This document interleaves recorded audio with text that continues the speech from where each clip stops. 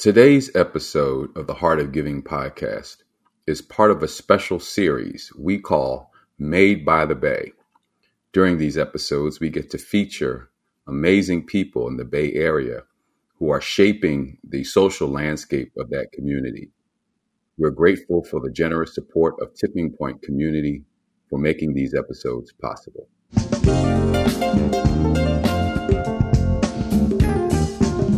You're listening to the Heart of Giving podcast with Art Taylor, powered by bbbgive.org. Here we explore the motivations that form the basis of giving and service. We inspire generosity and celebrate the transformative effects that giving and service have on the human spirit and on community.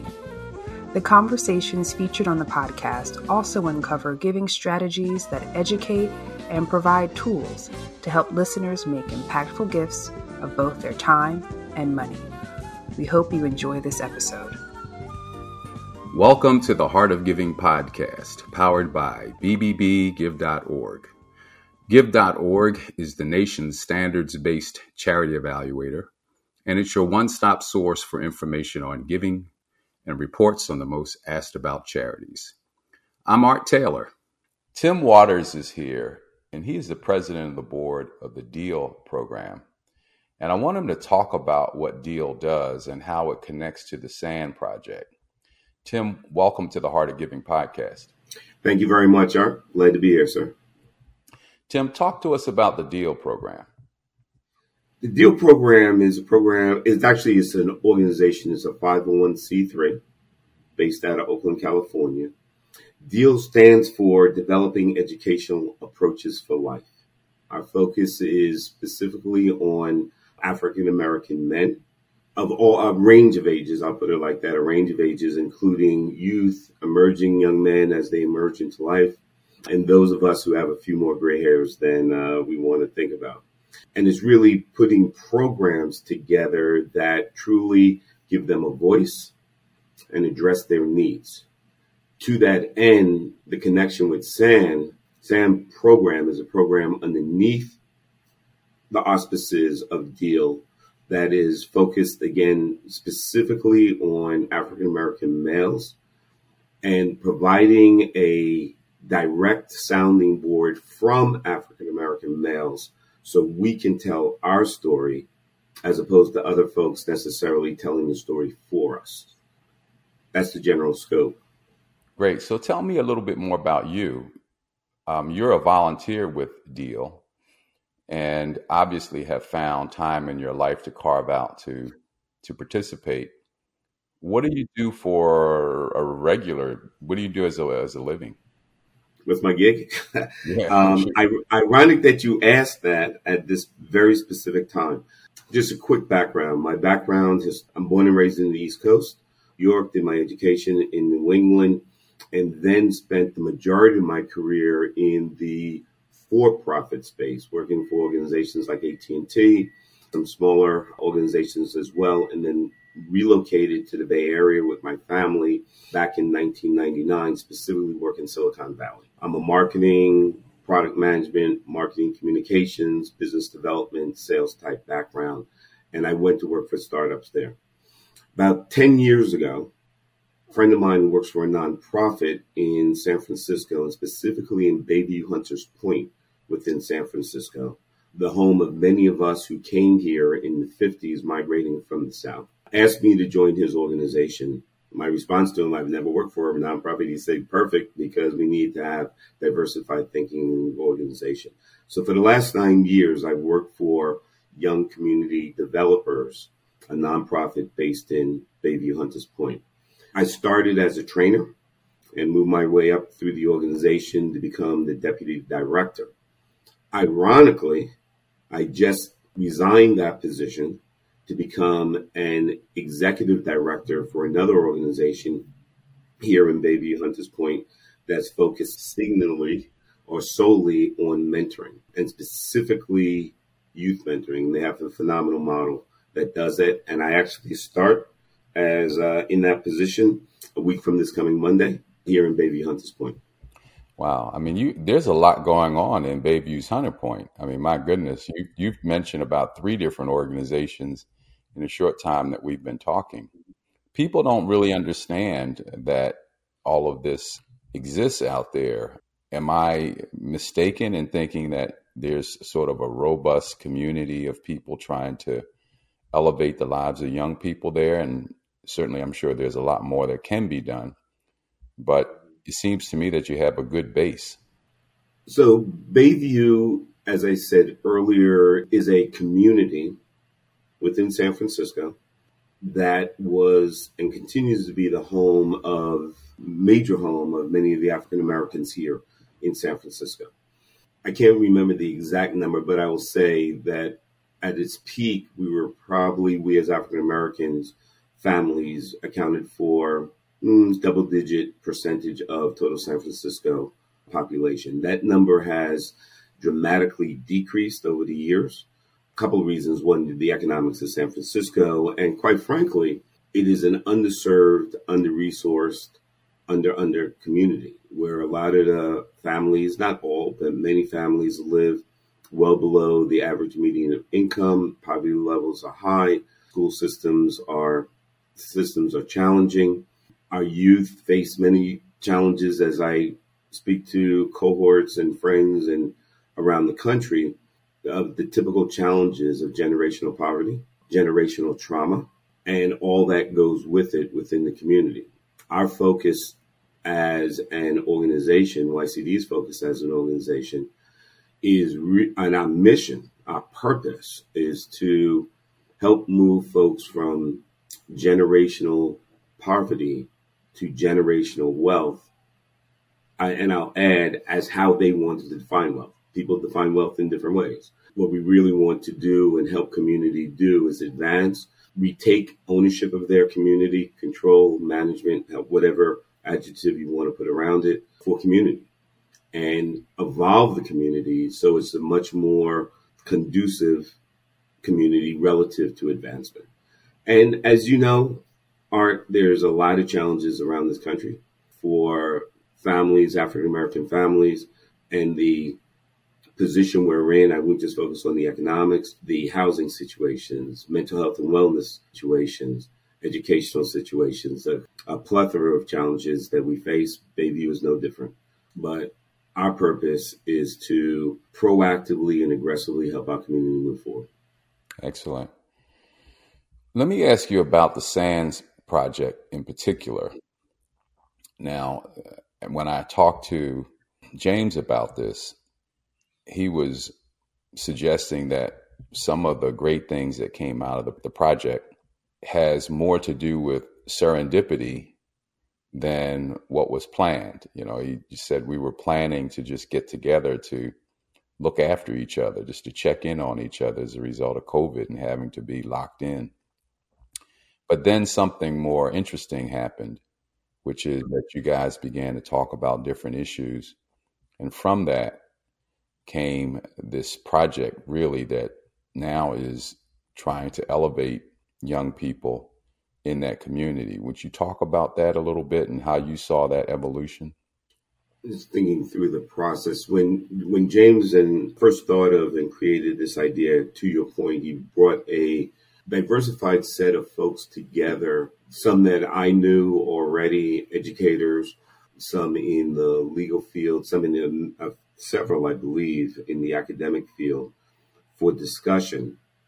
And it was a recognition, again, working with James and a crew, probably about, I think our first meeting probably about 6 to 8 brothers convening via phone and in my backyard to talk about what do we do for us and how do we what are the issues that we're facing collectively, and how do we expand our voice and provide a platform by which we can express those issues, talk through them just through dialogue to mitigate some of the internal pieces of it, but then also what kind of actions can we take to give those voices, Black male voices, life which historically from our lens and the team's collective lens, as I said, a diversified team, does not always happen, where our messages, our requests are filtered through different vehicles. And so it's really James's concept that we all embrace was, for lack of a better term, that taking control of our messaging ourselves. From that, we talked about, well, what's the platform? What's the path to make that happen? And the idea was, well, let's have various topics that we discuss and just discuss it with varying points of views and lenses. And again, cover areas of mental health. What do we do with relative to families? What about civic engagement? Things like that. And then be able in various these buckets, so to speak. And then how do we communicate those in a manner through I think James refers to it as a Jeffersonian roundtable, where we all then can get together and chat about those. Again, doing it in a visual way, doing it similar in podcast form, that we can directly get that message out and start engaging folks, people who are willing and desirous and to move us forward in a very direct manner. That is the purpose of SAND. So I would argue that right now we're in the early phases of really talking about topics. Our first one was about health and well-being. It's centered around the COVID situation and very specifically vaccination, not vaccination, and different perspectives. Turned out to be a very, very rich conversation in that area. And you had, as they like to say, kind of both sides of the perspective of it. And then, as I said, I'm sure we will move into other areas about that involve civic engagement, that'll involve reparations at the end of the day. It's ironic that I'm here this week with some dear friends of 45 years that we went to school together in my undergrad life. And we just spent a full day at the African American Smithsonian Institute. And it is a place that I know I'll have to come back at next summer again, at least 2 or 3 times. And I was talking to a friend of mine who joined us for the trip. And I said, my major takeaway there was the fact that we as Black people, and we are Black men, are without question resilient. Actually, I said, quite frankly, it's amazing, but shows our resiliency that we're still here. When you go through that museum, and I'm sure that you've been there, of what we as a people have had to bear, the fact that we're still here is, and we will be here, and we will continue to push the envelope, is a blessing, shows our resilience, and we will keep pushing. I value the SANS project of saying, we need to take this to the next level and move it forward. That's fantastic. I don't know if that, I apologize, but just thinking about this week and that experience, there's so much detail, but I like to bring things up to, well, what does this really mean to me and my brain, and how do I, as a Black male, move forward, and what's my purpose in life. I'm a big believer of find your why, and understanding your purpose. What do you see your purpose as? So you're very familiar, I believe, with find your why. My purpose, when you write that singular sentence, which literally should be no more than 7 to 10 words tops. My purpose, when I wrote it, and I'll give you context after I share this with you, is to invest in me and everybody around me so we can lift as we climb. We can lift as we climb. Just so you have, Art, some context to it, while at YCD, we are a large CBO relative, not $100 million budget organization, but we're a very large CBO, the largest African-American led CBO in San Francisco, not just in Bayview, in San Francisco. And as a result of that, there were a lot of smaller CBOs, community-based organizations, that want to grow. The reality is the city wants to give them funding. They don't have the fiscal capability. We are the fiscal agent. To help them advance, the city has asked us to deliver training, capacity building for them. And we put together a 12-week program. We meet every other Wednesday on Wednesday. So the question is, where do you start a class like this, right? You can start you have to do budgeting, you have to do marketing, and I reflected on it, but why? What's your purpose? And the example I shared with the team is, do you let your budget drive your purpose, or do you let your purpose drive your budget? Do you let your marketing drive your purpose, or do you let your purpose drive your marketing? And it really brought me back to finding your why. And thus, that was the catalyst of starting the class. And I said, listen, guys, I'm asking the program participants, there are probably 8 in the room from various CBOs. This is the process we're going to go through, because I really want you and me to understand our purpose. Because once we understand our purpose in life, for me, it allows us to drive how we act, what we do. One of the things I shared with them, I said, listen, if my purpose is inconsistent with the organization I work for and their purpose, that's a problem. I'm blessed to have work for an organization where my personal purpose of, as I said, investing in me and everybody around me, not just my staff, but my community, and lift them as we climb.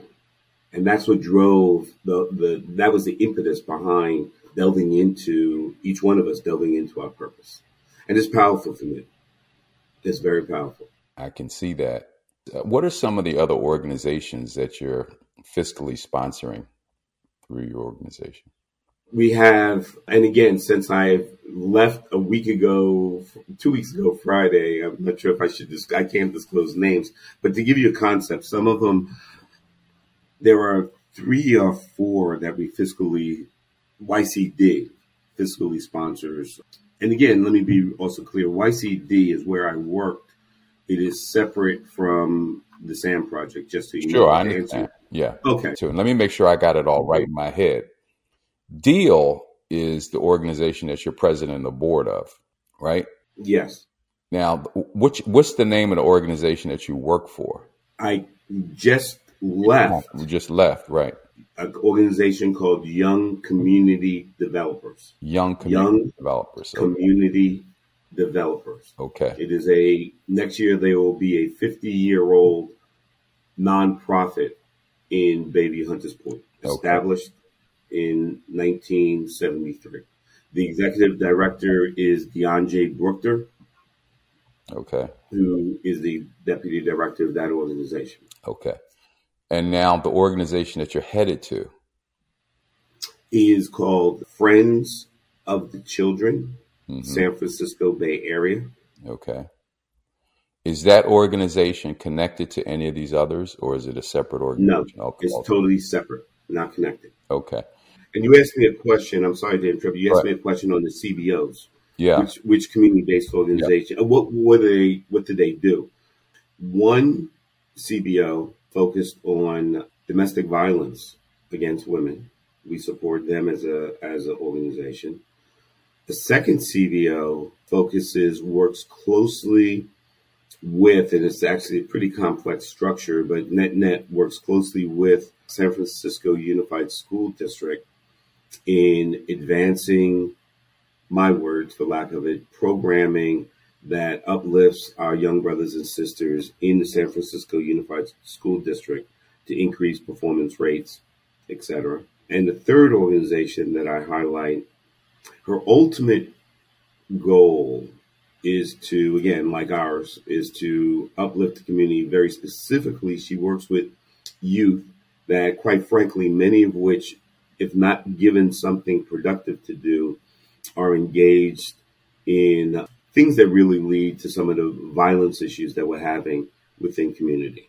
These are, at their heart, good young men that are trying to survive in an environment that's very difficult. So what she does is provide work, what we call community beautification opportunities. and she provides food distribution opportunities for which, as they are employed during the week, will be provided stipends or some sort of format that one occupies hands, gets them engaged in community, quite frankly, keeps them off the block, and they recognize their internal value, worth, beauty. And if you play that out over the long term, really taking back their own community where they're part of and really owning the community and seeing their contributions to that community in a very, very productive way. So those are three. There are some others that we work with, and I'll give you that some more. YCD, and I say young community developers. You'll hear it often. Nobody wants to say young community developers, so we just call it YCD. Work with as well. But it's an important part of the work that we do within the Bayview Hunters Point community. Okay. Critically important. And this is all through YCD. YCD, yes. Okay. Talk to YCD. me about... Now, YCD has its own program. So if you think of an organization the size of YCD, we do youth development programs, reentry programs, housing programs. The executive director, DeAndre Brookter, can walk you through all of our programming that we deliver direct into community. And then complementing that, as I said, the city recognizes that there's a set of emerging African-American CBOs that are currently in fiscal sponsorship. Thus, we provide technical assistance capacity building to them. And keep in mind, we have a city where we are blessed to have an African-American mayor. The president of the board of supervisors are African-American male. And the head of the Human Rights Commission, which is, for lack of a better term, from my lens, the keeper of many of the funds that are made available to the African American community and CBOs that support it, is led by an African American female. So it's for lack of a better term, a cool working opportunity for us that we have this moment in time as an organization to truly advance our purpose. Tell me a bit more about DEAL, though, the organization that you chair the board of. As I said, DEAL is all about, so DEAL is a name, it's an acronym that is for Developing Educational Approaches for Life. It is the name of the 501c3. So all the paperwork and everything in the bylaws is under DEAL. The implementation of DEAL is the programming that we're looking at involves both the work that we're doing with the SANS project as being one, and then other work that'll move forward relative to advancement of young and emerging African American males from a professional and a life perspective. So I should say life and everything that means. The initial focus is, the old adage, you don't want to, I'd rather do a couple things really well than 10 things messed up. James was correct in focusing very specifically on the SAM project as the initial programmatic launch and how do we move that forward. And again, as I said earlier, really giving direct voice to African American males so we can tell and control and our story directly. Where do you see DEAL headed in the years ahead? So the short answer is my expectation and the work that we're going to put in, working with you and others, is that each step we take will be successful, for which we can build upon. I think the work that we're doing here with the SANS project will show not only the power of the voice, but the process as well, and the importance of engagement with African American males, which will then allow us to extend that reach, as I said, to emerging young men, focusing on their life advancement, career advancement, personal advancement, however you want to do it. So I see SANS as a launch pad, prove success, prove impact, show outcomes, and let that be, again, another leveraging step as we go forward. That's what I envision DEAL. Rome was not built in a day. It will take time. But again, partnership and engagement, quite frankly, with you similar organization is critically important as we get the word, literally get the word out. Great. One last question I have for you has to do with what you see as the nature of the challenge in San Francisco, specifically in the Bay Area in general. What are some of the major challenges that we need to address right now, particularly around Black males? And that's a critically important question, because there are, in my humble opinion, there are several when you get to the level of details. I think that one of our, as a city, this is Tim Waters' opinion, is to continuously show, demonstrate, deliver opportunity, alternative opportunity. Do not let your past define your future. You are a valuable asset. It's how you spend your resources and your time and your energy. It matters. And the reality is, you can go left, you can go right. But depending upon which way you go determines not only your success, but has an impact in community as well. The opportunities, I think, are great. The recognition is, and again, reflecting back on what I just experienced this week, sometimes I say 4 generations in a household that have been subject to systemic and systematic racism. And what does that mean for a person at the end of the day, following Maslow's hierarchy of needs? At the end of the day, I still need to eat. I still need air. I still need shelter. And quite frankly, I need to do what I need to do without connecting that with a rich set of resources to opportunities and progress and showing potential and just pulling out a person's understand your worth. It can be problematic. And so the challenges, as I said earlier, some of the challenges that we have in the city, that we have many, whether it's healthcare, housing, quite frankly, and keep it 100, violence, as people want to protect their little block, is getting smaller and smaller in certain places. Those are the realities of 400 plus years. And what do you think is holding us back?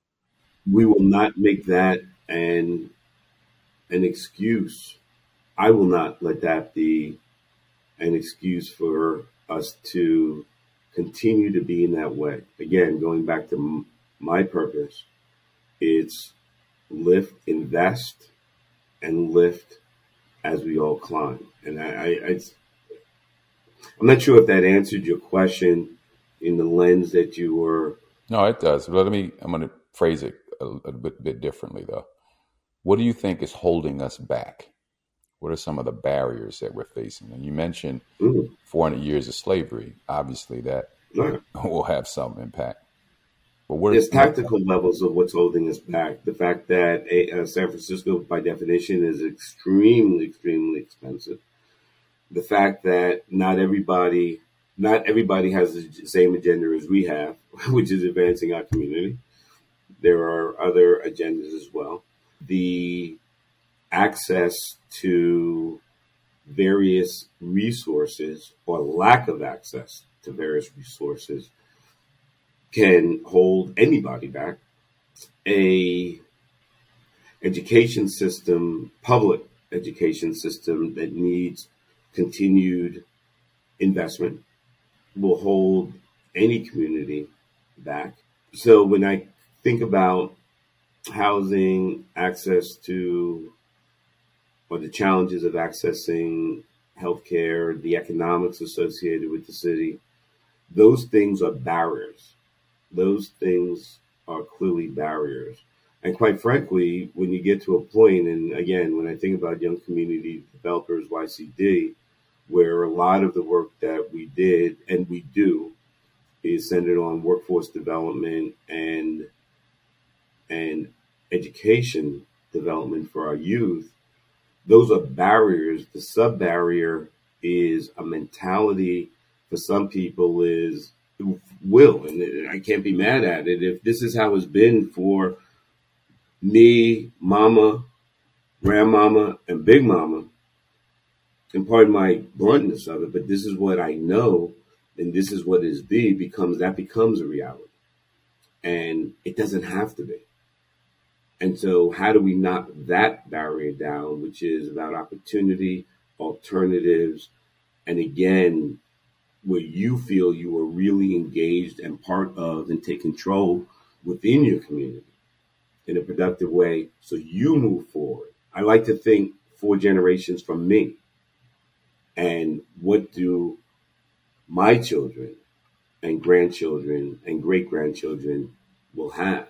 And quite frankly, as I shared with my daughter, a story that I heard on one of my favorite radio stations, NPR, and they were talking about a holiday, and they were able to name, talking about Christmas, and they were able to name a very significant player. My comment to my daughter was this. I said, listen, 2 generations from now, maybe they'll remember the name of Timothy Waters. I can guarantee you 6 generations from now, nobody will know my name. And that's okay. Because my job with my family and my children is to instill a set of mores and values that transcend names. It's about truthfulness. It's about trust. It's about faith. It's about loving each other. It's about family. They don't have to be associated with my name, but those are the mores and values that I'm committed and have always been committed with my children to pass forward. And I think, and I wanted her, and she got it. Don't worry about the Waters legacy. We survived through how we passed that along. And I believe that is true for our community as well.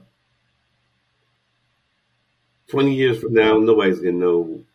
Well, maybe 30 years from now, when I'm long gone, nobody's going to remember, oh, Tim Waters, who was that dude over there? But I want YCD and every organization and every CDO and every person in our community to continue to rise, lift as we climb. Yeah, well, you're not done yet, and you have no idea what you will do that people will remember generations from now. So let's keep rolling with that. Let's keep rolling. Got to. Now, listen, so I asked you about the barriers. You talked a bit through your values and handing those values down through generations about how we overcome it. But programmatically in your mind, what are some of the things that we need to do to assure that those values are transferred from one generation to the next? Programmatically, I'm going to take it at 2 levels. One, their traditional programmatic work. We need workforce as an example. There's, when I say programmatic actions we need to take. If I look at the workforce issues or opportunities within our community, we need to recognize that economic wealth development, if you want to put it in dollars and cents, has given the advancement in technology has changed. So we need to make sure that we recognize that not everything is based on having a traditional academic degree. Tesla's in our backyard. We got technology companies in our backyard. There are opportunities for folks to advance with the levels of skill sets that through training, recognizing their starting point, wherever that starting point is, recognize that starting point and build upon that. So from a workforce perspective, important that we recognize change, embrace change, and allow people to rise in areas of interest. I also believe that entrepreneurship is an opportunity, has always been, and again, when you really connect the dots, you see it. Entrepreneurship is something that African Americans have led. We've started probably from a percentage-wise as a population, probably the highest percentage of an ethnic group that start businesses. The challenge is we also need to supplement starting a business with all the fiduciary financial skills and tools, financial literacy to support those businesses and sustain the businesses. And that's where, as we know, and as I'm sure you know, we start a heck of a lot of businesses, but we also lose a heck of a lot of businesses as well. How do we make that change? Because the world has things. If there's one thing that the pandemic did, among many, was reinforce the fact that, and you see it a lot. I've never seen so many people start their own businesses as I've had in the last 2 years. Small businesses. The issue is, how do we make sure, what do we do as a community-based organization, and what do we do as a community to make sure that's sustainable? School system is critically important. What do we do to continue to provide clear tools and support and resources to advance our children and our young folks up and to the right, wherever that may take them, whether they go the quote-unquote traditional academic track or they go through what I said earlier about, skills and technical development track. The more important thing is, how do we raise them to move in that manner? Those are, in some respects, the programmatic stuff. But there's one piece that's very, very, in my humble opinion, critically important, and it's called mentoring. At the end of the day, all what I just talked about is truly, to your point, programmatic stuff. But it's to no surprise to you, because I'm sure as you look back and think about all the young men and women you have mentored, I can look back and think about all the young men and women that I have mentored. They weren't necessarily associated with a specific program. They just came into my life somehow, whether it was my connection when we, at one point, my family lived in Florida, and we were embraced by people in Florida, and they said, oh, by the way, this young man doesn't have a pops, and Mr. Waters, you spent time with it. And to this day, and this goes back to 1992, and today we still have a relationship, a very strong relationship, to just people you meet in your path and your ability to influence and show them the possibilities, the opportunities. And again, I'm an economics major by trade and a business person by trade, but it's not just about dollars and cents. It's an important piece, but economics is about value, not necessarily dollars. And it's finding your value is what we need to continue to mentor young men and women. And without that mentoring in an environment where there are so many negativity pressures, again, the result of systematic and systemic challenges for generations, without having the arts out there, the Tim Waters out there, the James Walkers out there, and more, those are the things that really matter. So yes, there's programming pieces, but the mentoring can be programmatic, but it's also mentoring in life. And I've been blessed to been able to, from my humble opinion, help our brothers and sisters move forward, just giving them some sage advice and counsel. Mentoring is key, and that can be both value and program. Well, listen, right. Yeah, Tim, I can't thank you enough for agreeing to be a part of this and giving me your time to share these important stories about what's happening out there to uplift people who are struggling. I'm wishing you great success in everything you're doing as you head into your new endeavors now. Thank you. And I also am awed, really, by how much you're connected to in that community that is working to improve lives. So thank you for that, too. Can I just add, I appreciate it. You just said something that sparked something in my head. The other thing that we need to do as leaders, executive director, whatever our role is, you don't even have to be ED. We really need to engage our community. We really need to be in community.